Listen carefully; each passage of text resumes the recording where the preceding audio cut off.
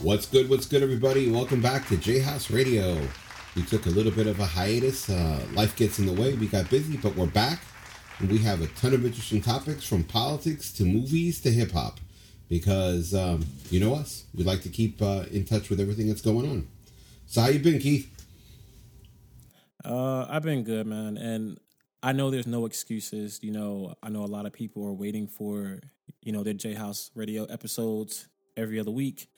But like you said, things happen. Other than that, I've been all right, just busy, dealing with the kids and things like that. We have an extra person that was added to the J House team, actually. And she's going to be helping us out with some designs and things like that. So we should be having some things opening up pretty soon with as far as our T-shirts and just other J House apparel, basically. So that's one big project that we're trying to get going. I also want to touch base that we have a 90s episode dedicated to 90s film on our Patreon page. So me and Lois going back and forth talking about some of our favorite films from the 90s, basically. And if you guys want to check that out, be sure to check out our Patreon page at patreon.com/the J House. So, yeah. Yeah, and you're going to love the episode about the 90s. Because we both picked very, very different movies. I won't say... Oh, yeah. Yeah. Kind of my filmmaker background came out with that one, and Keith just picked great movies, don't get me wrong, but it was just a little different. Oh, yeah, for sure. I mean, we both, like you said, we both came up from, different generations, too, so... So, what do you want to start with today? We're going to start off with a few news topics. Will Smith in the Suicide Squad will not be coming back as Deadshot, which, in my opinion, kind of sucks because I like the character Deadshot. I've always liked him in the comic books and in the video games and the cartoon, etc. And I like what he did to that character. And it's kind of discouraging knowing that he's not coming back as the character. Now, I'm not sure if they're still bringing back Deadshot or not, or if they're just going to have somebody replace him, or what's going on with that. But yeah, he's not coming back as Deadshot. For me, it's no big loss. I mean, the problem with Will Smith is Will Smith. He plays himself in every part. The only time he actually acted like a different person was in that terrible movie After Earth. But I liked his performance because he was a very emotionless character. But, in Deadshot, I expected him to start, in Suicide Squad, I expected him to start doing his stupid dance and ask for Carlton. He's just always the same character over and over and over again. When he did different projects like 6 Degrees of Separation, and when he did, 6 Degrees of Separation, and when he did that movie with his son. I mean, he has the acting chops. He just chooses not to use them, which I think is sad. So I don't really think it's a big loss. Plus, Suicide Squad on the comic books is always changing the roster. So, why can't New Mission need new characters? That is true. I mean, a lot of those movies like that include, stories in comic books that include different characters like that, it does evolve. There's always different characters. There's always different plot lines. So... Maybe Deadshot won't come back at all, But I just thought it was interesting to see him do something different like that. And if there's one thing about Will Smith that I have to agree with, and that you mentioned, and that he doesn't really change up his roles too much sometimes.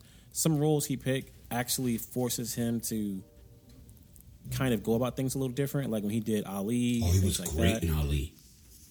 He was great, yeah. But that forced him to be different, his character. A lot of roles he picked, he kind of just picked something that's close to him. And I'm just wondering if, he's going to eventually start doing more roles that require him to be different.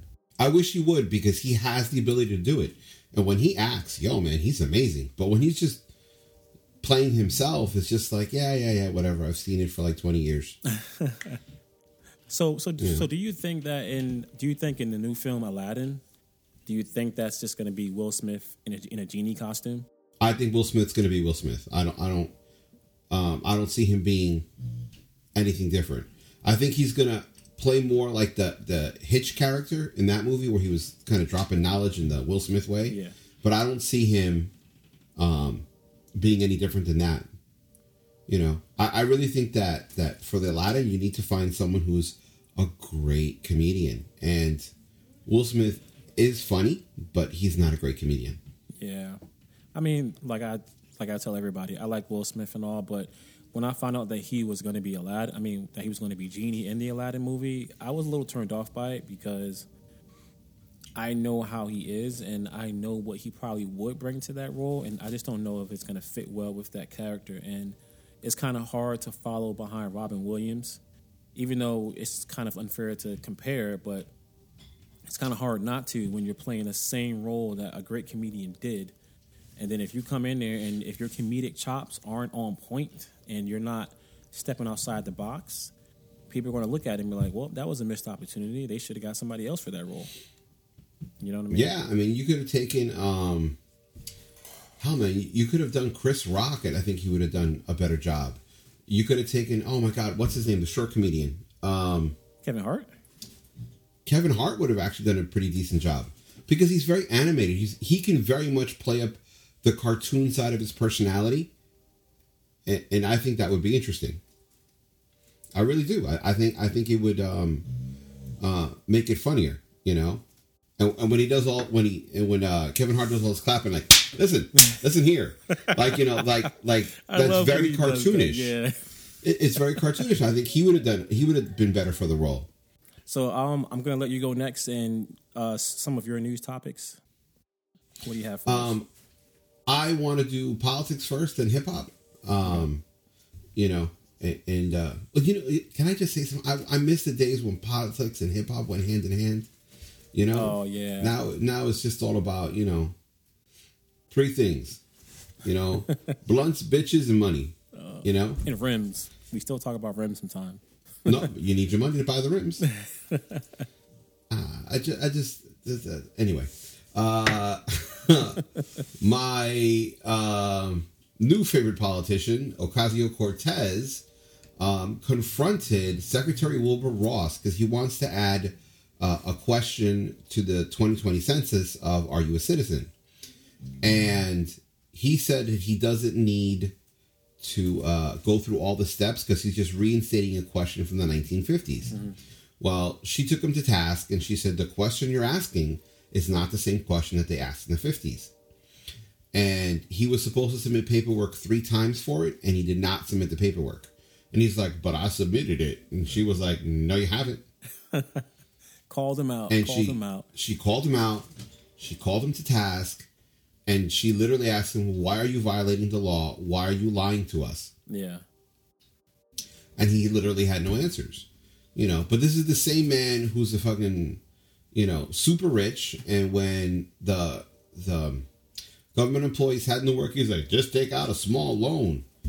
Man, if people could take out a small loan, if people could afford the loan, they'd be okay. But most people cannot afford a loan. Exactly. Exactly.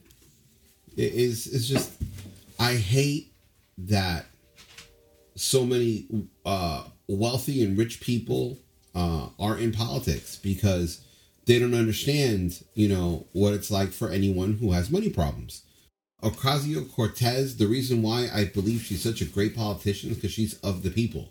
She was a bartender. She struggled with money, an average person, educated person who just understand what it's like to be broke, to be poor, to struggle. And when you have millionaire politicians, they don't understand that. To them, it's like, I wasted $18,000, big whoop, And to us, some of us, them spending $18,000 is the equivalent of us spending $18 on ourselves. Exactly. So, and even still, sometimes $18 we're like, whoa, that was an expensive lunch. You kind of look back at that and then you're like, oh man, I think I should have took off that cheeseburger. But sometimes it's worth it though. Yeah, it is. Okay, I did want to talk about a couple things in hip hop. First thing I want to ask you, what is your take on Snitch 9? I mean, Tekashi 69. Well, I mean, what's the current thing that's going on with him right now? Did we find out whether or not he's he's not doing time now, right? Like he's just going under witness protection, right? He's currently in jail. He's in a protected, he's a protected prisoner. Okay. He is snitching as far as everything is concerned. For him to get out early. Okay. Part of me can understand that. You know, you have a family and everything else. The other part of me is you should have thought about that before you got involved in the life. Bottom line is, the day you choose to be a gangster, a thug, to join these gangs, you know, like, your life needs to be dedicated to that, because these people don't fool around. You know? Yeah, they don't. So if you can't be man enough to actually say, hey, maybe I shouldn't do this, you know, you shouldn't do it. Plain and simple. Yeah. You know, I mean, you know, if you can do it, that's you, you know, but if you can't do it, you can't do it. You know, if he did it for, you know, cultural appropriations, or just he thought that's his way to get ahead, or, you know, he was bored on a Sunday, you know, you can't, you know, like, these gangs are like the mob, bro. You know, that it's just like, you know, once you're in, you're in, you know, that's your life. Yeah. And I just think that he should have thought about that before he joined, and knows where it ends up, you know. And for some people, it's a box. For other people, it's a prison cell. For other people, it's just, you know, something else. That's the problem with hip hop, is that, especially for certain generations, people look at hip hop as, if I get into this, I have to talk about a certain thing. I have to be a certain way. And I guess he probably thought that maybe people would see appeal to him if he's, you know, if he has all these tattoos on his face, he comes in with colorful hair. Oh, I'm part of a gang. We're doing this. Like, trolling has become the new thing now in hip hop. Everybody trolls. You know, Tekashi was always on social media trolling about this. Oh, I don't need security guards. Oh, I did this. I did that. And, yeah, you can't touch me. Yeah, they kick his ass for it. Exactly. People feel like they have to troll to become successful in this business. Like, I miss the days of hip hop where what you say as far as your lyrics is what makes you successful. But the thing is, now hip hop is so oversaturated that we have people who can't really spit any good lyrical game. So they use trolling and other stupid ways to try to get their popularity and to get noticed, because they don't have skill in words.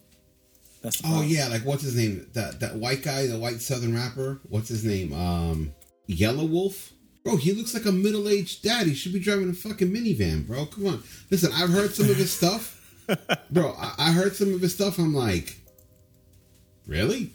This honestly, guy's... some of his older stuff is better than some of his current stuff. You know what I mean? Like, when he first came out in the game, he was decent. He was something different.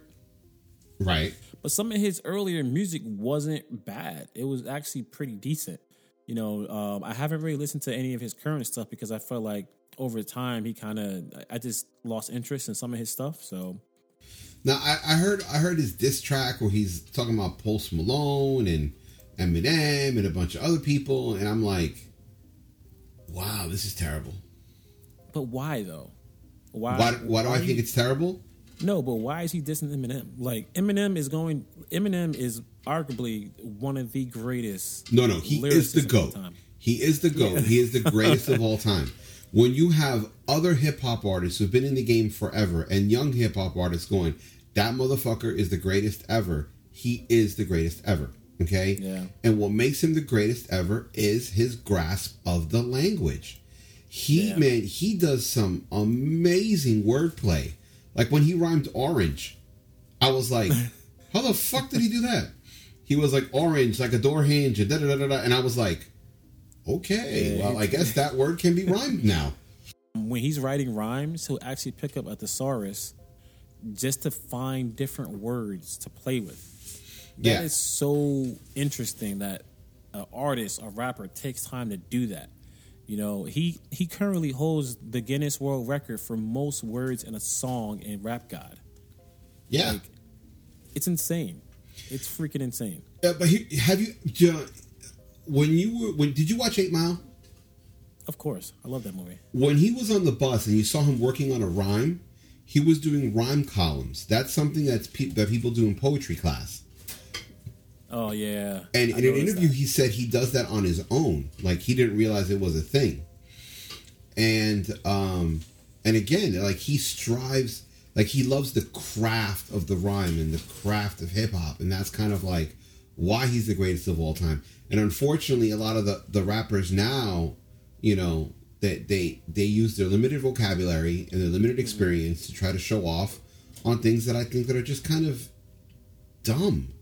Like, yo, if you're talking about blunts, bitches, and bucks, you know, there's only so much you can say about it, you know? Exactly. Listen, look at Snitch 9, okay? Like, he got caught with, like, a 13-year-old in one of his Instagram videos who was, like, half naked sitting on his lap. Oh, yeah. I heard about that. That's freaking disgusting, man. Yeah. How do you do that? Dude, and here's the thing. It's kind of... He doesn't know any better. The guy's, like, what, 20 years old? That's what I'm saying. Like, come on. You're grown enough to know what the hell you're doing. No, he's not. Well, you should be. Let's rephrase that. You should be grown enough to know what the hell you're doing and make more reasonable choices. Like, when you're in hip-hop, when you're in any form of entertainment, you got to understand, you're going to have eyes on you 24/7, even if you don't want them to be on you. They're going to be on you. You're going to be around girls who are just going to try to get you in bed just to get a picture or just to find a way to scam you. You know what I mean? That it comes with the business. And people don't understand that. And the problem with hip hop nowadays, like I said earlier, it's oversaturated. Everybody has a freaking record deal. Hell, Le'Veon Bell, he's coming to the New York Jets, by the way. Big ups to that.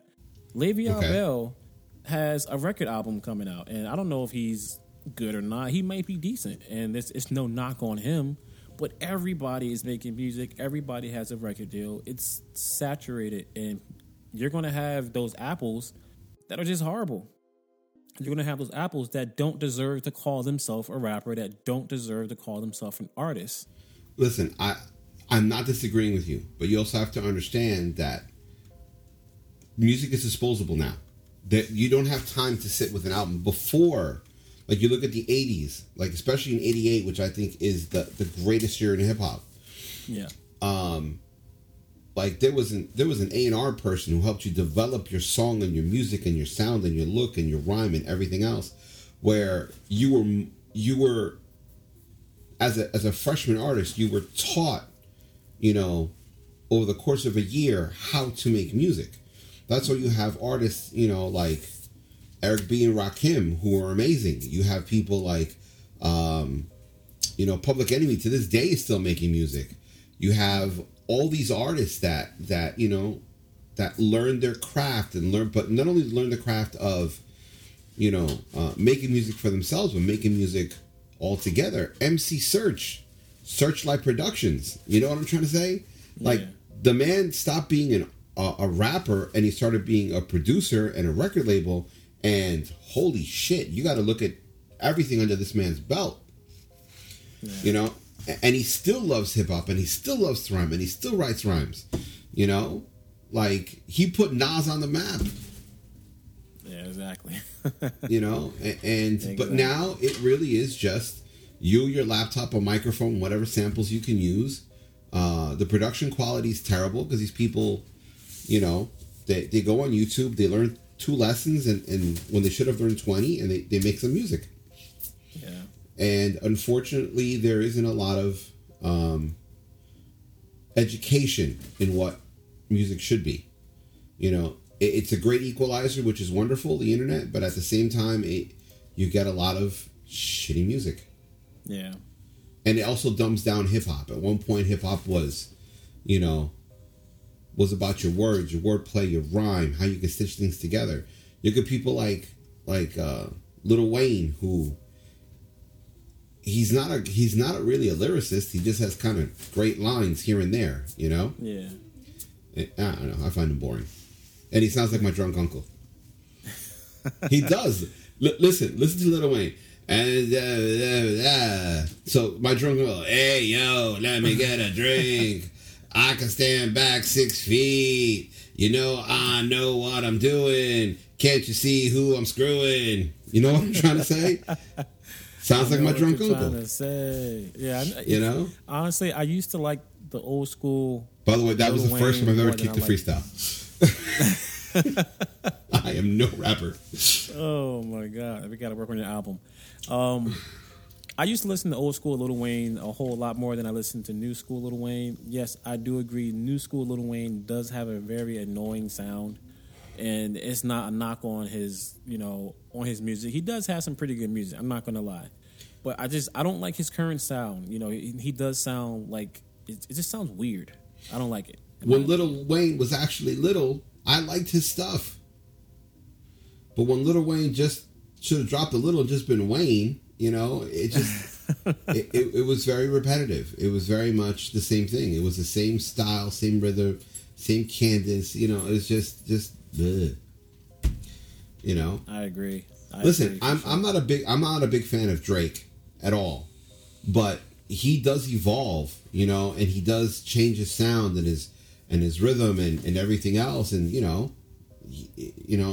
think he's bigger than Michael Jackson as far as number one hits and stuff. Oh yeah, that guy literally drops over 8 hits per album. Yeah. But again, he's also someone who loves the craft, loves the music, works with different producers, and that's what a lot of these hip hop artists need today. Anyway, enough with hip hop. I'm gonna jump into a different segment of the news topic. So Sony has teased that they have 7 to 8 more years of Marvel not just Marvel content, but Spider-Man content that they're working on. And it's gonna range from movies to TV shows and things like that. What do you think about that? Are you kind of looking forward to that? Do you think that'll be something interesting that'll hold people's attention? I'm not interested. I'm not really interested in it. Really? Here's the thing, okay? As great as the Sam Raimi Spider-Man 1 and 2 was, you have Spider-Man 3. You have The Amazing Spider-Man, which had elements that were really good, but were still terrible. It's just they and Venom, for as good as it wasn't great. You know what I'm trying to say? I just kind of think that the people at Sony are so far removed as to what makes Spider-Man such a great character that they can't really do it justice. I mean, what they did to Into the Spider-Verse was amazing. Oh yeah, for sure. Everything from the animation style to the voice actors, everything. And people, so they cast certain people that I was surprised they did an amazing job. But I just kind of think that's more of a fluke, that they were able to do something good. I really think they should just talk to Marvel and be like, hey, Disney, I'll sell it back to you for a shit ton of money. Honestly, I have to agree with you. I think it's time for Sony to just let the Spider-Man thing go. Now, like you said, I think the 2 best things the 3 best things that came out of Sony as far as Spider-Man is the original Spider-Man 1 from Sam Raimi. I like that version. Actually, no, Part 2. Part 2 was probably my favorite one. Okay. And Spider-Man the game, awesome. That was amazing. And which one? Which Spider-Man game? Oh, sorry, the one that just recently came out for PS4. You mean Marvel Spider-Man? Yeah, Marvel Spider-Man that came out for PS4. Right. But it was a Sony license, but they went to Marvel for all the help. So. Oh, okay. Yeah, so, kind of a little bit of both. Yeah, exactly. So, and then the Into the Spider-Verse, that was pretty good too. So, but outside of those, I mean, they really have not done a great job with the Spider-Man franchise. I feel like I kind of got a little worn out with the whole Spider-Man thing. Besides when they started showing him in the Avengers and things like that. I got worn out because there have been so many different remakes. There's been so many different directors, so many films that they just kind of they kept trying to retell the story over and over and over. And I just kind of got tired of it after a while. It's like, come on, why are we redoing this Spider-Man story so many times within such a short time frame? So, but I think what they're going to do is over the next 7 or 8 years, I think they're going to start spitting out content based off of some of the things we saw on Into the Spider-Verse. I think they're going to start spinning out some content based off of Spider-Pork or Porky's, whatever the Spider-Man Spider-Ham name is. Yeah. I think they're going to start developing more content based off of different characters in the world. And I think that'll be interesting to do that because it'll allow them to be more creative and just try something different. You know what I mean? So, I don't know. I mean, it's interesting to see what they're going to do with it. There was talk of a Sinister Six movie. So they would take Doc Ock, Rhino, Electro. I don't know if they were going to do Kraven the Hunter. A bunch of other ones and make a Sinister Six movie, which is a great idea. But do you make them the heroes and Spider-Man the bad guy and puts them in jail? Or do you make it like in Ocean's 11 where it's just like there is no real bad guy, they're just trying to pull off a crime. But now that you've made them heroes, you can't really make them enemies in Spider-Man. The options are limitless. And I would love to see them tag more into different characters. Like, I don't know how they would do any of it, but Spider-Man, just like, any other comic book hero, has a lot of interesting villains and just other characters that they can really build something on. And I just want to see them get more creative, like get different with the franchise and just try to spice it up a little bit. So, I mean, I'm intrigued.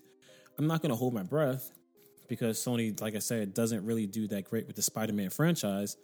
But I'm intrigued to see what they're going to do with the franchise, to see what they have planned, and just to see where they go with it from there. Honestly. What I want to see them do is an Agent Venom.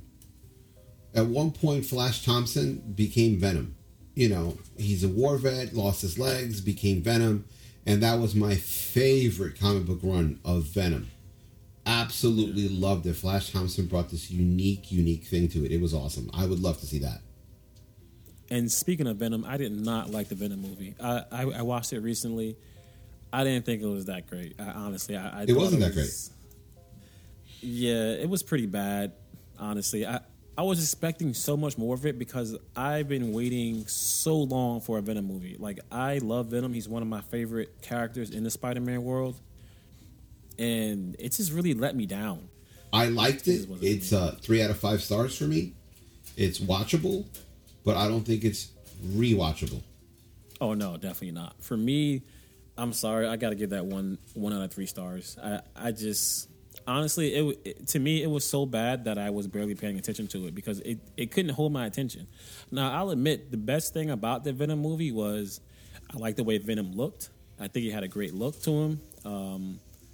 But the story was just really bland. It's just everything. And I didn't believe the whole love interest that Tom Hardy had with the female, with his girlfriend, like that. Yeah, Michelle Williams.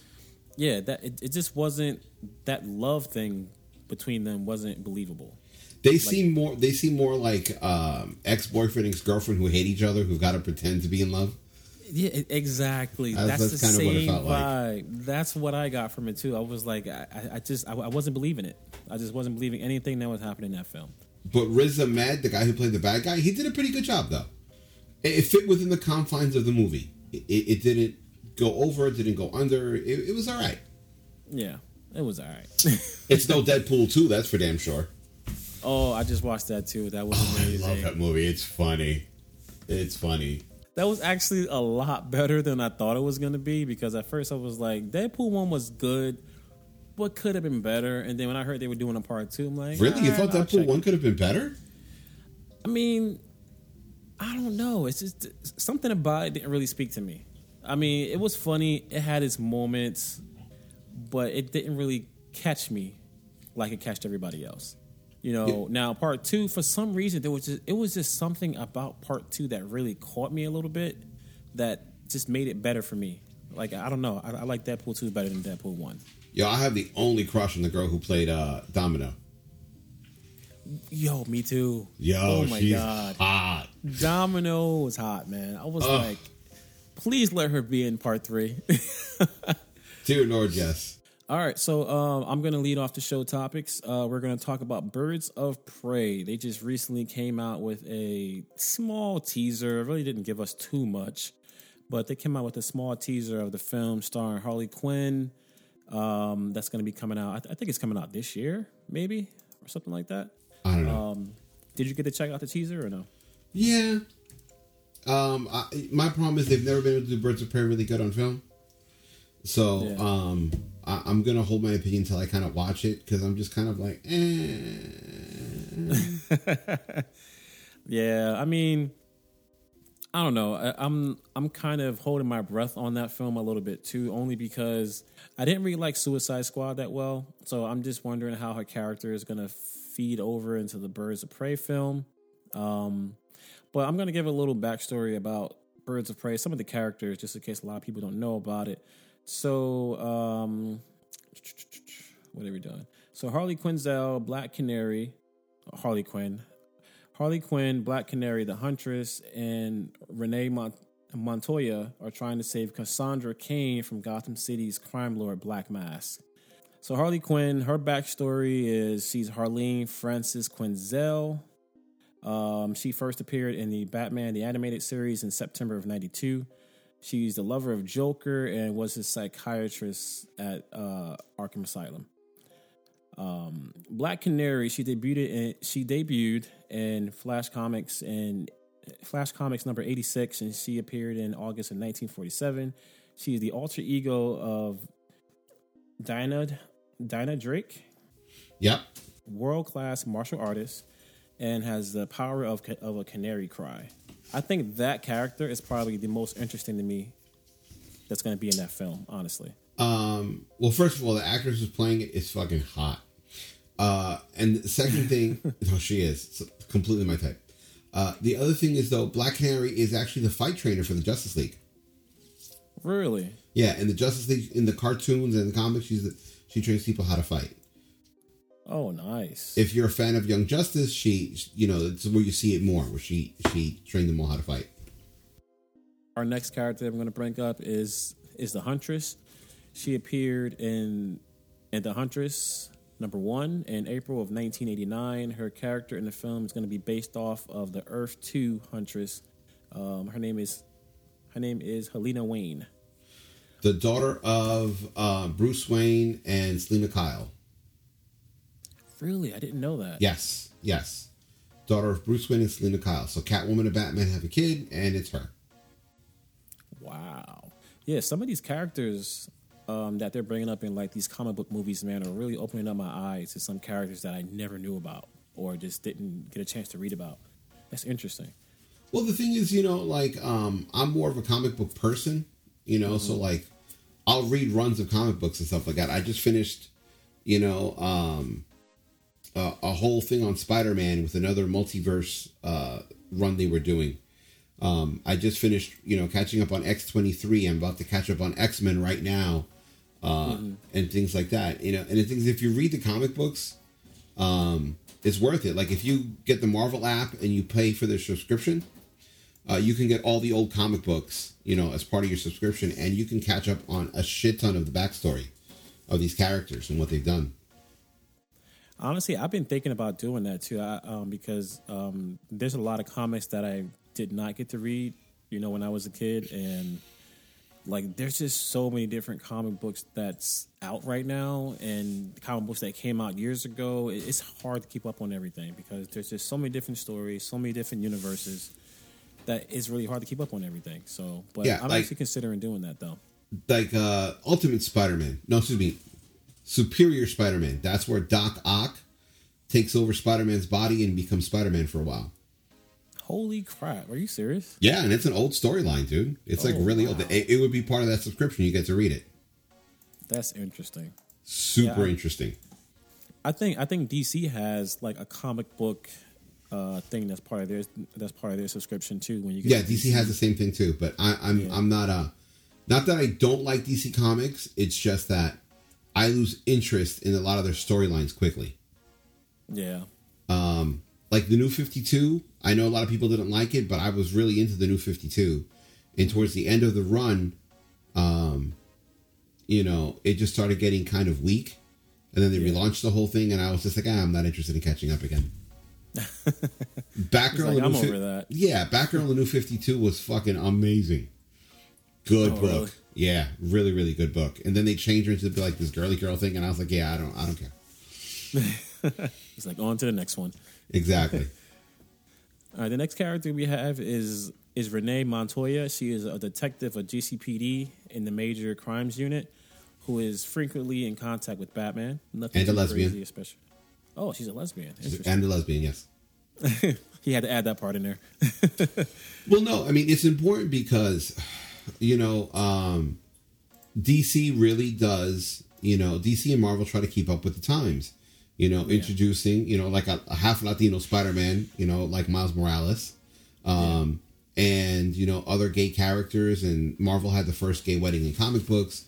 So DC introducing a lesbian character is a good thing because, it's more about what today's society is about, Yeah. Different people doing different things, all with the same goal. And it's actually important, especially in the comic book realm, it's important to showcase different types of people. Like everybody, just like in real life, everybody in the comics should not always just be, perfect. Like they shouldn't all be rich and all have just crazy superpowers and things like that. Just introduce different characters from different backgrounds, and it will help appeal to different people and make them want to read it. Yeah, like Green Lantern is great for that. I mean, Green Lantern has Black Green Lantern, it has an Irish Green Lantern, it has the Flyboy, it has a Muslim guy, it has a girl with mental illness, so like all that, is great. Hell, there's even a black Superman.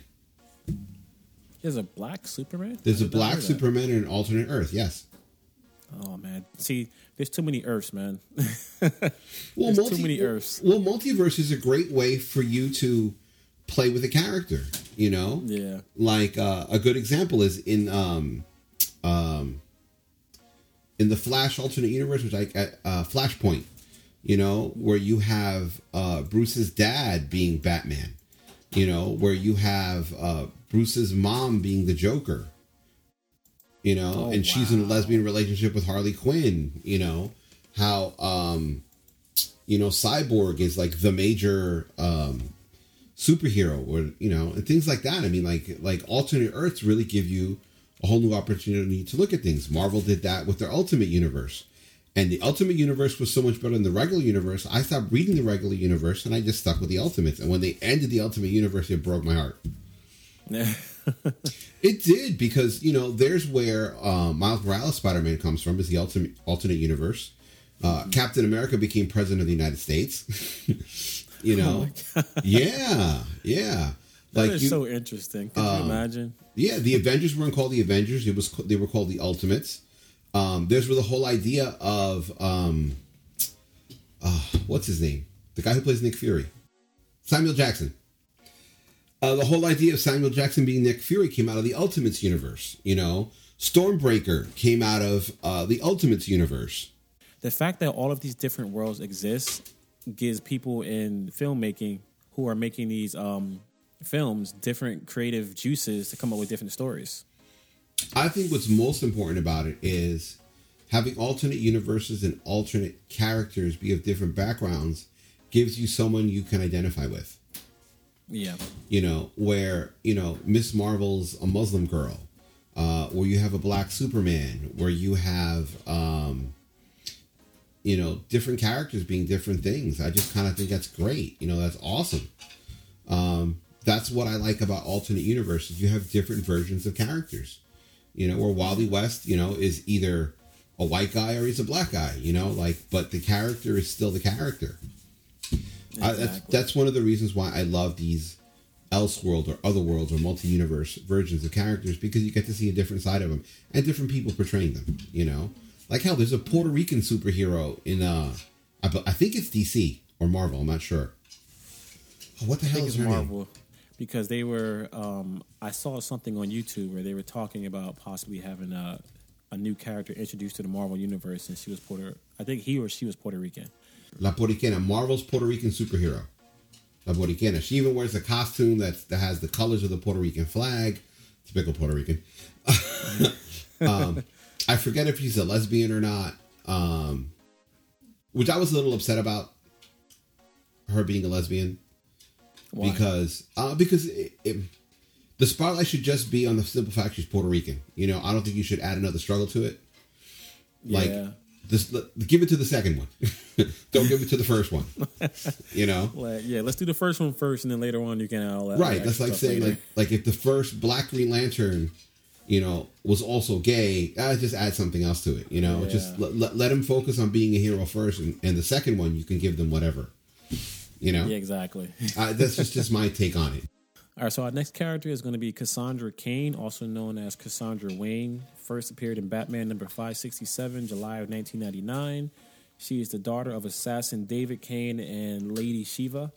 She is one of the women who, she's one of the women who have taken the role of Batgirl in some comics. Yes, she has. So that's going to be interesting. And was very brutal as Batgirl. Brutal in a good way or in a bad way? No, like she was like vicious with like I think she killed people a couple times. I'm not sure. I don't remember it too good. Oh wow. Yeah. Interesting. She was a real good character. I'm waiting for Marvel. I'm waiting for DC to showcase the Batgirl character in like a good way. I mean, out of all the films we had a look at Batgirl back in the Tim Burton Batman days, and I wasn't too crazy about it. No, that wasn't Tim Burton. That was Schumacher. Oh, Schumacher did that one? Okay. Yeah, I wasn't too crazy about that version of the Batgirl. I didn't like it, but then again, I didn't like those Batman films either, so I guess they come hand in hand. But I don't know. I'm waiting to see somebody do Batgirl justice, because I think Batgirl would be something very interesting to have in the DC universe. And I like when we have good comic book films that are, that have female leads, because a lot of them are really great. I feel like a lot of people sleep on comic book films that have like lead females, and a lot of them have been very successful with Wonder Woman and, Captain Marvel, which we're going to talk about tonight as well. So I think the reason why they fail is because they focus on the fact that they're a woman. Okay, we get it. It's a chick. Who cares? We understand. We can tell. It's not the 50s. It's not the 60s. It's not the 70s. It's not the 80s. It's not the 90s. Nowadays, a strong female character is, no different than a strong male character. It's part of how things are done now. Exactly. One is man, one is woman. That's it. Yeah. What I want to see more is I want to see, besides the Latino superheroes, which I think it's sad that there's practically none, which makes no sense since most of them are from New York. And you're going to tell me, name one person who New York who doesn't know at least one Latino. Hey, at least one. At least one. You know what I'm trying to say? It's like in Friends. The Friends, there was like one black girl who dated Ross, and then there was nothing. And then there was not one Latino in all of Friends, Wow, you know what? Yeah, I gotta research that. That is very interesting. Yeah, there was one. You're right. It's just silly, if you're in New York, there should be everybody. Absolutely. Everybody. Hell, there's even an Indian Spider-Man. You know what I'm trying to say? Oh, really? Yeah, in the multiverse, there's an Indian Spider-Man. I want to see more Asian superheroes besides the kid who's the Hulk now. The Hulk is now an Asian kid. Now, Really? Yeah, Hulk is now Asian, which is super cool. Which was super cool because it wasn't like a big deal. It was just like, oh, this kid's genius. He's smart. Now he has the powers of the Hulk. Move on. And that was the perfect way. There's the perfect way to introduce him because it wasn't a big deal that he was Asian. And I just kind of think that there should be other Asian or Indian, superheroes. Yeah, I think they need to broaden their horizons as far as just the type of people, the type of character that they pick for a superhero. Just change it up a little bit. And, we're getting into a different phase in the whole Marvel universe right now. Like, we're pretty much in the final phase of whatever phase we're in. And I'm just curious to see what they're going to do going into the next phase. But that's going to lead into what I'm talking about in Captain Marvel. So I'm not going to touch base on that yet. Why don't we jump into Captain Marvel? Because it kind of seems like everything we're saying flows. Yeah, everything's going. All right, so we'll jump into that. But I'm going to finish off and say that the last character I wanted to also introduce everybody to that they probably already know about in Birds of Prey is Black Mask. He's going to be the villain in this one. He first appeared in Batman number 386 in August of 1985. He's a crime lord in Gotham City and is fascinated with masks and takes a lot of pleasure in just torturing people. He's also in Arkham Asylum. Yes. Yes, he was. I freaking love that game, by the way. If you guys have not played Arkham Asylum and you got a PS4, go get it. It's probably like $10 now. Or a 360. Amazing game. Yeah, or 360. Like, there's not a lot of good comic book games out there. A lot of them are horrible. But Batman, like the Batman Arkham series, I think there's like 3 of them, are probably some of the best comic book games I've ever played. So yeah, we're going to jump into our review for Captain Marvel. I'll let you start off with your thoughts on the movie. Blah. Wow. Yeah. Blah. Oh man, that was actually worse than what I was going to say. But okay, go ahead. It had really good stretches of like 15 or 20 minutes. Like, oh, this is good. And they had stretches of blah. And I think a lot of it had to do with the lead actress's inability to emote. Like, she was just blah, you know?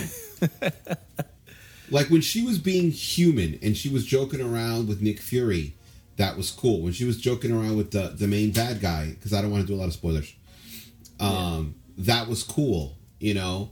But just a lot of the time, she just didn't feel human. You know what I'm trying to say?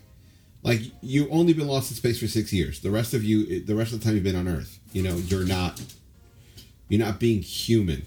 And I kind of think that kind of ruined the character, you know? She did great action scenes. The fights were beautiful. They were brilliant, well choreographed. Loved the special effects, you know, and all that stuff. But I just kind of felt like she could have just been a little more human. And I don't mean like girly girl, like, oh honey, how you doing? I don't mean any of that shit. My name is Captain Marvel. Right. Like, oh my God. No, I don't mean any of that stuff. I mean, she didn't feel human. You know, when what is the name of her best friend? Her best friend. Rambeau. Yeah. Maria Rambeau. Like, I thought she was pretty cool, you know. And I did kind of like her performance, but I kind of think she also suffered from imitating Brie Larson at a couple of points where she also felt a little less emotional. You know? Yeah. So I just didn't like that. When the main bad guy, what's his name? Wait, should we say who the main bad guy was? Because I might get into spoilers. The Skrull. The main bad guy who's a Skrull, who there's a twist on it. I think him and Nick Fury were the two most human characters and the most likable characters in the whole film. Yeah, I would have to agree with you on that. I think they added something to that film that really kept you engaged. Yeah.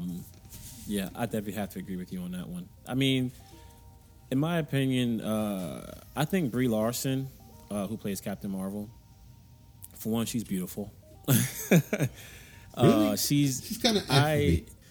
I think she, as far as like the eye, she kept you intrigued in like what was happening, because I think she's a very attractive, you know, woman for one. But as far as her just as a character, yeah, she did seem a little bland at times. Like, there were certain points where I felt disconnected, you know, where I feel like she was kind of struggling to play Captain Marvel. But like you say, when she had her human moments, you kind of, you know, like, I kind of felt that was the best part of her, when she had her human moments. But outside of that, yeah, it did feel a little disconnected. Yeah, honestly. She felt her most human when she was just doing the banter back and forth with Nick Fury. Yes, exactly. You know, and like, those were like some of the best scenes, you know, or like the scene where she was having an emotional, I can't really get into it until we get into spoilers, but she was having an emotional conversation with one of her friends, and she felt human there. She showed concern. She showed sadness. And I was like, I felt that with her. Yeah. But yeah, I mean, other than that, the choreography was good. The story was okay.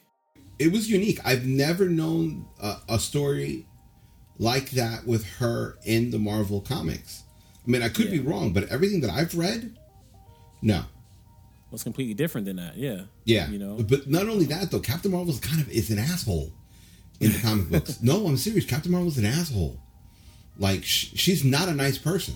She could have done a little better. I'm a little worried about how she's going to carry that character going into the next Marvel film. And from what everybody says, she's supposed to play a pivotal role in that film. So we'll see. Well, all right. So in this part of the show, we're going to jump into the spoilers. This part will not have the music playing in the background, so that way you guys can tell when the spoilers are over and when they're not over. So yeah, we're going to jump into spoilers. The segment where they're like digging in her mind and they're trying to like look back in her past, I just thought that was an interesting way of, of like, damn, what do you call that in films when they're like trying to, what do you call that? Like when they're like trying to rewind time, when they're trying to pick up something from the past. Flashback? Yeah, like the whole flashback sequences. Like I think that was really interesting about how they went about the flashback. I like the fact that we started off with her current form instead of starting the movie off with how things were in the past and then looking forward, because it kind of puts you on a journey. It puts you on her journey on trying to figure out who the hell she is, what happened to me, why am I here? And I think that whole aspect, that whole journey that you went on with her throughout the film was interesting. Like I like how they did that. And that was one of the most positive things that I take from that film, because a lot of films didn't or have never done it the way they did it. And that was just interesting. And I love the aging technology. Oh, my God. That aging technology is just getting better and better with every Marvel film that they make. You mean the de-aging?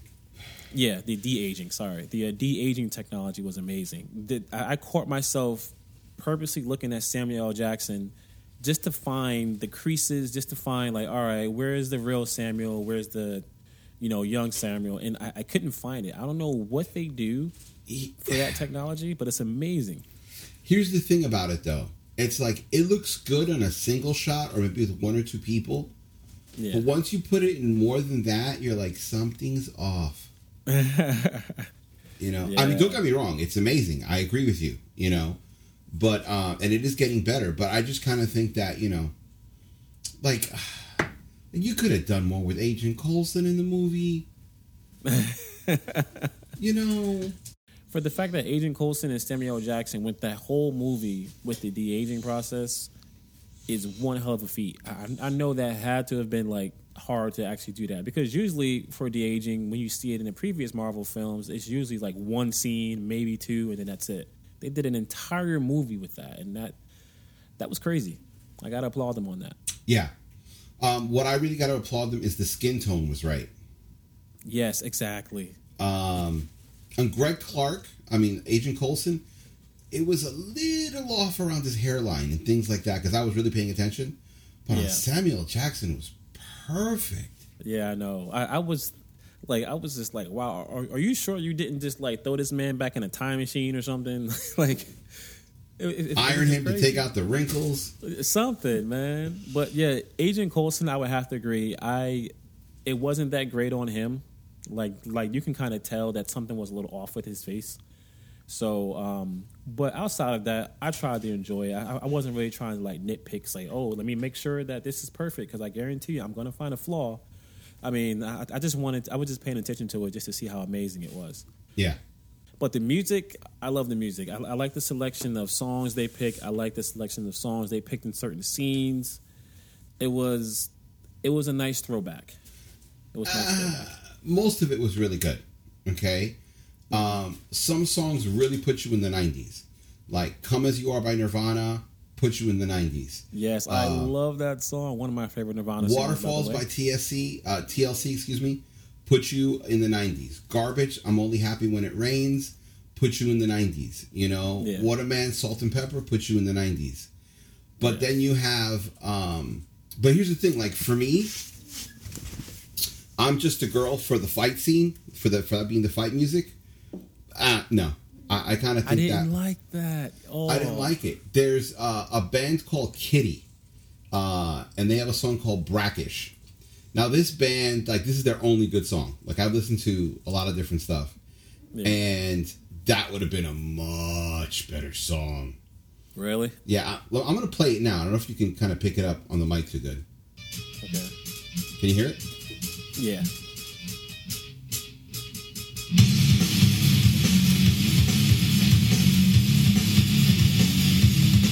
See, like that actually sounds like a fight song kind of track that I would use in that kind of scene. Right. Let me bring up some of the lyrics so you can see how angry it feels.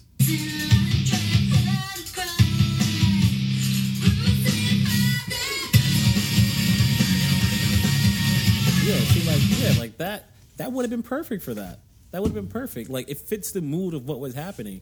I didn't like the whole, I'm just a girl song. Like, I just felt like it was out of place. Yeah. Like they started playing and I was like, okay, why are you playing that right now? I would have liked that more when they were with the Skrulls. I'm just a girl. Because they underestimated her. So I think that would have been a better fit. Exactly. I don't know. I felt like that one just did not fit right there, honestly. I didn't like it. But the whole storyline where what is his name? Where Jude Law was actually the one that was behind this was really interesting because I did not see that coming. Like, that was a nice little twist. I saw it from 3 miles away because I know the comics. Really? See, that's the thing. I don't know a lot about Captain Marvel, so that's why I, didn't really see that coming. But I just thought that was interesting, that they actually took that twist. For me, it was Annette Bening being, Dr. Wendy Lawson and the Supreme Intelligence. Yeah. Knocked it out of the park. I thought she did a fucking killer performance. Yeah. Killer. She, when she was the doctor, she was warm. When she's the Supreme Intelligence, she was menacing. Menacing with a smile, which I thought that was a really, really, really, really good performance. What I think they need to do to Miss Marvel is what they did to Thor. Because Thor 1 was cool. Thor 2 was bleh. But the third one, Ragnarok, like, Thor became like this really great character. And I think they need to do what they did to him is what they need to do to Miss Marvel. Captain Marvel, excuse me. Thor Ragnarok was probably my favorite Thor movie. I wasn't really a fan of the Thor movies, but yeah, Thor Ragnarok, he felt more like down to earth. Like, he felt more relatable. Yeah. In like a certain sense. And yeah, they probably do need to do that with her. I mean, yeah, she might have like an attitude in the comics, but bring it to film in a way that it can be relatable. And like I said, there were too many scenes where she did not feel relatable, that she felt disconnected a little bit, and it was kind of confusing at times. Exactly. I mean, overall, I think she did a decent job. It wasn't a bad job, but it could have been way better. It could have been way better. Definitely could have been way better. I kind of wanted, probably pretty much everything I wanted to say about the movie. But I do have, like, the after credit scene, both of them. The first one, that's a scene in the Avengers. The next one. Yeah. Like, that would have me like, oh shit, I can't believe this guy snuck up on everybody. Captain Marvel. And I was like, oh my God, I gotta see it. But then the last one where that cat regurgitates the Tesseract, I was like, I stayed all this time for that. But you know what? Marvel does that. Like, that's their thing now. So the first post-credit scene is always something that leads up to, like, a future film. So, like, and then the last post-credit scene is usually something that's just about nothing. It's just, like, something that's funny, something that's lighthearted. Like, I kind of noticed that that's what they've been doing, because they first started off by just doing one, and now it's always two. Right, but here's the thing, like, one now that's that serious and one that's just about nothing. No, not really, because, like, in Iron Man 3, it was all very fitting. Like, it fit with the story. The only time they really made it about nothing was with Spider-Man: Homecoming. Where Captain America was like, "Yep, that's it. It's over." I was like, "Oh shit, that's good." But with the cat, I was just kind of like, I could live without that scene. Well, they did something like that in Ant-Man too. I think the last post-credit scene in that one, they had the ant. I think he was sitting at, like, the drums, and he was still playing the drums or still doing something. So, I mean, they play around with that aspect of, like, hey, here's a little funny segment. I mean, I think we can live without it. I don't really like if it's just something funny. I don't think we really need it. I mean, add that to like the DVD or something. You know what I mean? Right. So, but I mean, my last thoughts on Captain Marvel. If we're gonna do like a rating system, I would probably give it a 1 out of 3 stars. Honestly, maybe 1.5. I like the fact that they paid homage to Stan Lee in the opening scene with the Marvel logo. I honestly think they need to keep that logo, that opening, for a year. Yeah, I think they need to keep it for a while. I think they do. They need to keep it for a year. Yeah, I mean, and here's the thing though. Like, Stan filmed several scenes before he passed away, so he still could be popping up in the next couple of Marvel movies. Yeah, that's what I heard. Like, they're not confirming it, and they're probably not going to tell us until we actually see the movie. But I heard that he might still be in the next film. The one twist on the Stan Lee cameo was he was practicing for Dogma, and in Dogma he played himself, who created all these characters. So is the Stan Lee in the Marvel Universe a comic book writer writing about these people? You know, it's a little kind of thing. I didn't pay attention to that. Yeah, Kevin Smith, because Dogma's credit was directed by Kevin Smith, and Kevin Smith was put to tears when he saw it. You know, and he thought, yeah. I mean, think about it. You know, Stan Lee was actually his friend. You know, and he put him in that movie, and the fact that they would reach out to Kevin Smith, who is a Hollywood outsider, you know, to give him credit and to put him and Stan Lee in the same scene. Like, throughout history, people are going to be like, oh my God, what's this Dogma? Google. Oh, it's a movie. Let me look at it. You know? That was really interesting. I really like how they did that. Like, just like watching like that opening credits of seeing Stan Lee, like deep down, like that did feel kind of emotional. And I like the fact that they paid homage to him. I mean, if it wasn't for this guy, man, like, we wouldn't be sitting here talking about Captain Marvel. We wouldn't be sitting here getting psyched up about the next, films that are coming out within the next few years. A one-panel comic, I saw online that it was God, letting Stan Lee come into heaven, and God tells Stan Lee, "Good universe you created there, kid."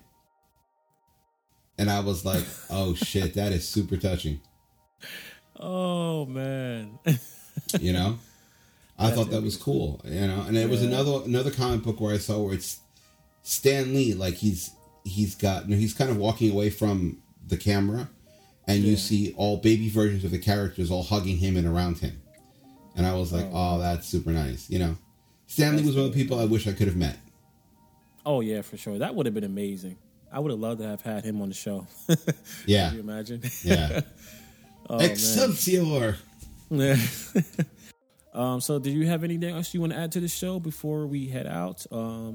I just want to deal with a little bit of business. Everyone, don't forget, we're still doing that $50 gift certificate giveaway. The 50th person to comment on our podcast will get a $50 gift certificate. Once again, we're picking the name randomly. Don't forget to comment, whether you like us, whether you hate us, whether you think I'm sexier than Keith. Doesn't matter. If you say that I am, I promise I'll give you guys a prize. I don't know what it is yet. Just say that I am. Okay. Okay, we'll say that. And also, don't forget to support us on Patreon. Even $1 helps to keep the lights on and helps to keep going. And we appreciate all your support, love, and everything else. And pretty soon, we may or may not be getting a third person to be on the podcast. Let's see how it works out. I'm just going to add that earlier I stated our Patreon website. It was actually wrong. It's patreon.com/J-House Studios. House is with a Z, not with an S. So if you guys would like to support the podcast, you can definitely do that financially there. Or if you just want to visit us, like he said, at YouTube, our channel there is YouTube/The J House. Like I said, with a Z, not an S. And I just want to add that James Gunn is coming back to Guardians of the Galaxy. Oh, no. Let's save that for the next one, because I have a whole thing on that I want to talk about. Really? Yes, okay, a whole thing I want to talk about it. So we're not going to get into it too much, but I just want to say that I'm glad that he's coming back because I love Guardians of the Galaxy. It's probably one of my favorite franchises in the Marvel Universe right now. So big ups to that, but we'll talk about that next episode, though, for sure. So, all right, I guess that's it for today, guys. Thanks for checking us out. You guys are amazing. We love you. We appreciate the support that you guys have been giving us thus far, and we will catch you later. Later.